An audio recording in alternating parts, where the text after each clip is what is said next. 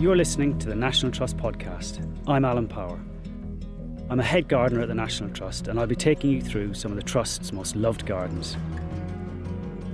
In this episode, we're on the edge of the Snowdonia National Park in North Wales for a crisp winter stroll around Bodnant Garden.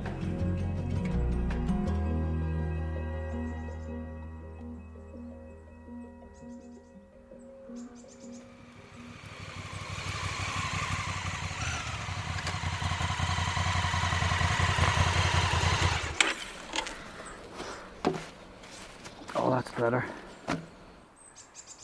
When you ride a bike towards a property like this, it kind of unfolds and releases itself from the landscape. And really, my eyes are just stuck on this big, rolling mountain range behind us at Bodnant. But as your eyes fall from the tops of the mountains down, you can sense that there's something very special nestling in the valley below. Bodnant's a very, very special place, and I've been before, but not for a long time. So the gardener in me wants to get in and explore the plants, but the man who grew up surrounded by mountains in Ireland just wants to explore this whole place because it's absolutely magnificent.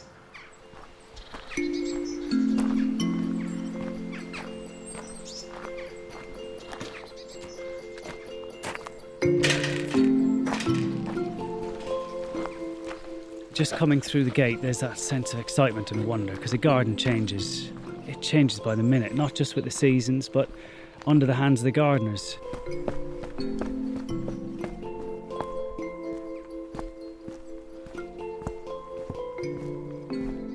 I've just come down the steps behind me and the kind of house is emerging from behind these ageing conifers, and the facade is just covered in sunshine at the moment and it's stunning.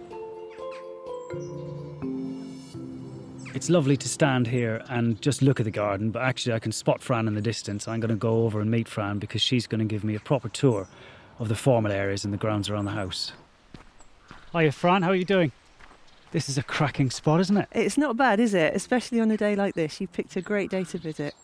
I mean, you can see exactly why Henry Pochin bought this place, can't you, when you look at that view? I mean, what an incredible view to have out of your window. When did Henry buy it? Henry Pochin bought the place in 1874. Okay. He was an incredible man, actually. He was a self-made industrialist, Victorian industrialist, and he had a passion for so many things: plants, politics, art, architecture, archaeology, and he brought all of that kind of passion here to Bodnant Garden when he came. It was supposed to be a retirement home, but he obviously didn't retire because he spent the next 20 years absolutely, landscaping this landscape that you can see in front of you now. So this kind of formal section in front of us, Fran, is this Henry's kind of garden still? Yeah, this is very much Henry Pochin's creation. In the sort of high Victorian, ornate, Italianate style, with the lawns, formal lawns, and the balustrades, and we have a round garden and a parterre and a square garden, so very formal. So Henry left this kind of legacy of garden design and the changes he made to the house, but did subsequent members of the family then follow in his footsteps and continue developing and collecting plants? Absolutely. I think that's one of the things that's so special and dare I say unique about Bodnant is that the family, 5 generations of the family, have all had a passion for horticulture, and they've continued that tradition that Henry Pochin started here and layered their own influences on the garden.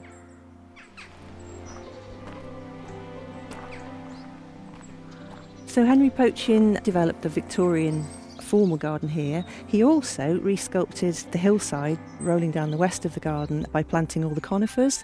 So he had an interest in the sort of big landscape. His daughter Laura McLaren, she was very interested in planting and in the kind of Edwardian style cottage garden, the sort of flowing, billowing rose beds and the garden rooms. And her son Henry Duncan McLaren, he was the one who actually designed the structure of the terraces here.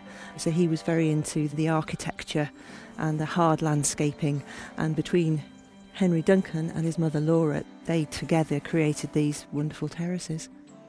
It must be amazing here in the height of summer, when you've got the roses in full flower and you've got the wisterias and you've got the scent, but the winter's got an enormous amount to offer as well, Fran, hasn't it? Oh, absolutely. We have a winter garden here in the top garden, designed and planted 8 years ago, which is a real highlight in winter, but there's so much else to see along the dell of the garden as well. Shall we go and have a look at that, Let's go and have a look.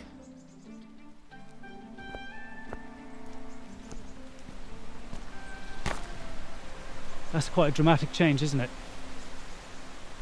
I always find when you go from a formal garden into a more informal area, there's almost a weight that's lifted off you, because formal gardens can be quite intense. Yeah.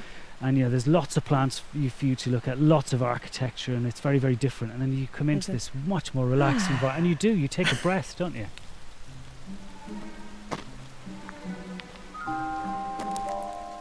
As we walk down the hill, and I know it's an obvious thing to say, but the trees feel as if they're just getting taller and taller and taller. Henry Pochin was also responsible for some of the watercourses that you can see and hear now. It's really cool, isn't it? Yeah. The colours are quite amazing, even in the winter, in this winter light. And the most striking one for me at the moment is the Scots pine in the distance. That kind of blue-green is really, really nice. The darker green of the conifers, and then the camellias. I always obviously think of tea plantations when you see camellias. These are just these lovely shades of green at the moment. That's the beauty of this place for me, is that the contrast. I mean, every season you come and it's a different view that you see. As you say, you come in May, June, and it's a riot of colour. Gardens like this that are full of such variety, they don't have to make you smile. Can we stop here? You've been here for 6 years, and you kind of casually walk past that amazing view, which is almost like a ravine, with this stream flowing down through it. It looks absolutely perfect. It looks like something you'd stumble across. It does, in nature, doesn't it? Absolutely. But it's man-made. And I think that's what I'm feeling here, is that sense of Henry Pochin as well, having a connection to the wider landscape. I've done an awful lot of walking and climbing in Wales over the years, and particularly in North Wales. And in the lower sections of the mountains, you do get these flowing streams and these natural rockeries, dressed with plants, and then you emerge into the mountains from there, into the higher levels, and that's what it feels like, but just touched by a gardener. And I really like that. It's really nice.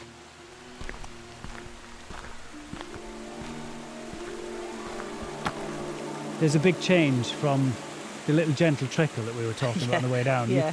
You come around the corner and you emerge from the planting here, and this is an old mill, presumably, in the distance. But I can spot there's like a brazier on the go over there. Yeah. Is that just for me, is it? Absolutely. We laid it on specially for you. No, sorry. Yeah. That's on the go through the winter. So as a visitor, if you come in the winter, you follow the sound of the water from the top of the garden all the way down, and it gets louder and louder, and then you find yourself, well, hey, here we are. Can we go and have a look? Because I might have a cuppa. Let's go and warm up.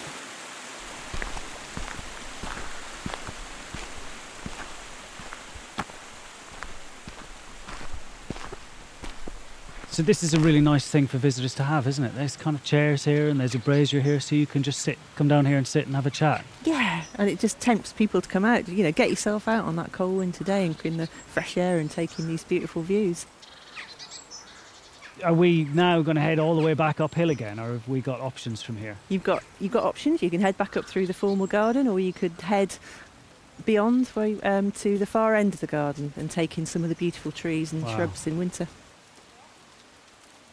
You can't but mistake the tree collection from here. They are absolutely massive. And I'm going to meet John, aren't I, fairly shortly, just to have a look at some more. Here he is. Here's our head gardener, John. John.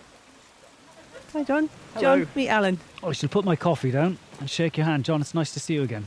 Fran's been kind of whetting my appetite about the champion trees and the huge trees in the collection here. And I'm just looking forward to you giving me a bit of a personal tour of these giants. Well, if there's any space at Bodnant where there's magic at the moment, it's down here in the dell with these incredible trees. So yeah, let's have a walk.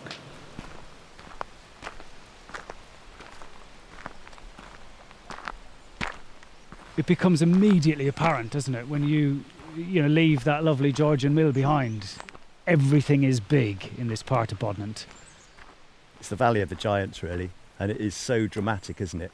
It's hard, as an admirer of these amazing organisms, to put words to it. You must have quite a good population of champion trees here. Yes, we have over 40 actually. So wow. Champion tree means it's either the tallest in the UK or the widest girth. So to have 40 in one garden is a real privilege. And apparently the Conwy Valley is one of the premier places for conifers in Europe for growing, with the climate, cool summers, the soil. So we have perfect conditions for these incredible trees. How old is this? Is this 120, 130 years around old? about that age, yeah. You think, even as a grown-up, but as a child, you think you could probably put your arms around half of that, but it would take 5 or 6 of us to Yes. try and put our arms together and hug that tree. So I've actually got a photograph of this Greek fir opposite being planted. And if you look at this, this is what I was talking about. That's that tree when it was planted, and there's Henry Poach in there. There's his head gardener and a family, children. It's fantastic, isn't it? And looking at the faces. So you said this is the head gardener kneeling down, Yes. and he's got a nice bowler hat on, and he's got a jacket, This is Mr. Poachin. and that's Henry Poachin. Yeah. Wow. So the head gardener's on his knees in that picture, and his head is just below the top of the conifer. So it's like one of the potted Christmas trees that you'd see these days. And now looking across the stream, we look at the base of that tree, and you can travel. You can let your eyes travel up the tree. And would you say that's 45 metres Yes, maybe? it is, yeah. It's huge. That's a big tree. You know, kind of Nelson Column status tree in the garden, isn't it? Right, where are you going to take me next? Well, let's head up through the valley. Follow the light.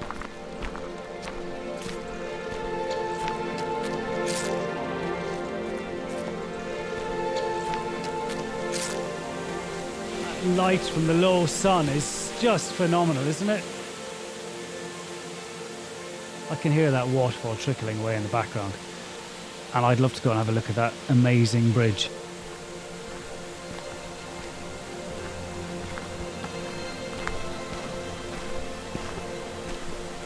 Bodmin's famous for lots of things, but actually this bridge is something very special, isn't it? To stand over that sense of energy that a waterfall gives you is phenomenal. I love the sound, I love the drama of the scenery, the water as it cascades down through the dell. If we're really lucky, we might see a trout or a salmon jumping, because this is really? as far as the salmon can come up from the sea. It's a bit too big a leap for them, but sometimes you do see them attempting it. I hate to say it, John, but that river's making a bit of a racket. Can we go off and talk somewhere else? You can't hear yourself think here, can you?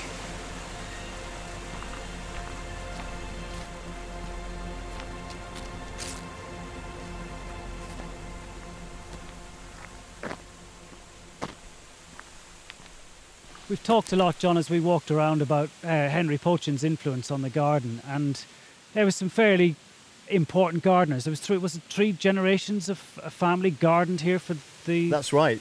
Yeah, the 3 generations of owners of the garden coincided with 3 generations of head gardeners from the Puddle family. So there's a collaboration of these really keen, knowledgeable owners, but also these fantastically skilled and artistic and well-organised head gardeners. Which is no pressure on you then. It's a hard act to follow, it is. But that relationship is obviously key with what you see laid out in front of you at Bodnant, you know. Yeah. And you look at many other gardens in history, and it's the same thing. Those gardens that have lasted through kind of changes in fashion and taste, it has been that rock solid owner-architect or owner-gardener. And to have 3 generations of it at Bodnant is quite amazing. I think the vision of the head gardeners, they were given all this plant material that came in from the plant hunters. They had the skill to grow those on. They also went a lot further and started hybridizing, for example, the rhododendrons to try and get the best varieties and spread the flowering season. But then they had the foresight and the vision and the boldness to plant on this enormous scale and fill this whole valley. You know, the biggest rhododendrons you'll see outside of China are growing in the Udell because of their expertise. I'm going to have to go and see those rhododendrons. It's too tempting. You can't say stuff like that and expect me to stay here. But listen, it's been great to see you again, and thanks a million for showing me your amazing garden. And good luck with it. Yeah, thank you.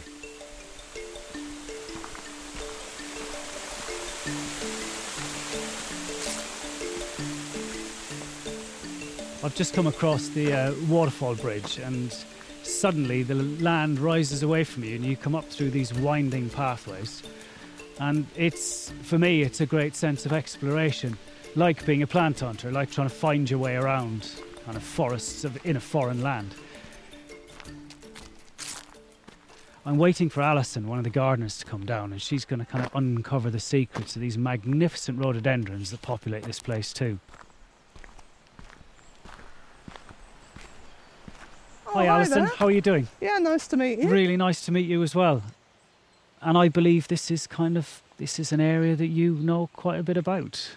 Yeah, I guess so, you know. That's a very modest answer, I reckon.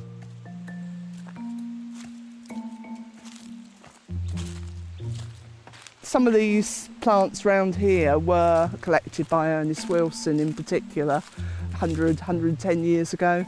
I mean, Ernest Wilson was, in the early 20th century, one of the best and most successful plant hunters. Many plants, magnolias, rhododendrons, he was particularly interested in those plants like Magnolia wilsoni and that kind of thing named after him. And these are some original Ernest Wilson plants there. That's right, yeah. And what I find amazing about those original introductions is I'm quite visual in my head, so I picture the plant hunters and their team of assistants collecting seed from these rhododendrons, and they're growing in front of us. It gives me goose pimples. Yeah. It really does.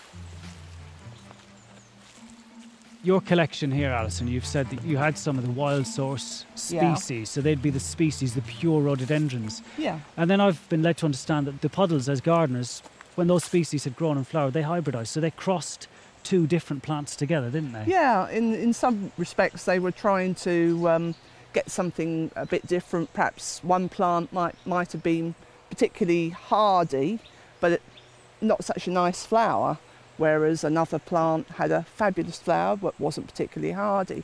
Therefore, they were crossing them together to try and combine the best features of each plant.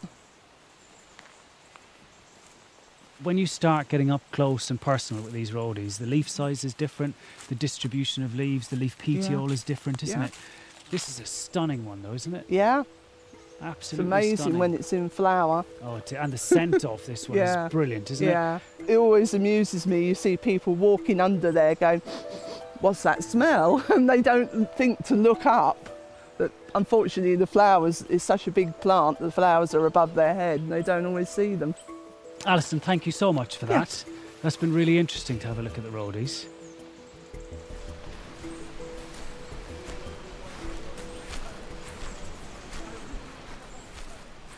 It's been really nice to explore the garden for a while on my own. I've come really to explore one of the garden's private spaces. It's the family's mausoleum, this area, and you kind of enter it and you want to be quiet, you want to be polite, you want to be respectful. Things are a little bit more open and you're much more aware of people exploring the garden at Bodnant, zigzagging across the grass pathways and across the gravel pathways. And they're all approaching this particular part of the garden with a sense of kind of intrigue and respect, I suppose, because they're about to meet the creators of Bodnant as well.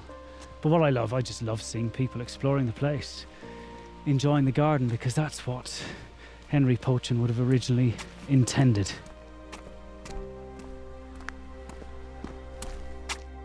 I've come right up close to the front and there's these lovely oak doors with kind of little panels that you can see through, and you can see the busts of the people. I can see Laura Elizabeth and Henry Pochin in front of me. I've walked the garden at Bodnant today and I've kind of met these people through the plants and through the planting design that they've done, but to see their names and their busts laid out in front of me, it kind of connects you to the people behind the place. It really does. And it's a very important place at Bodnant, a very special place to stand and visit and experience.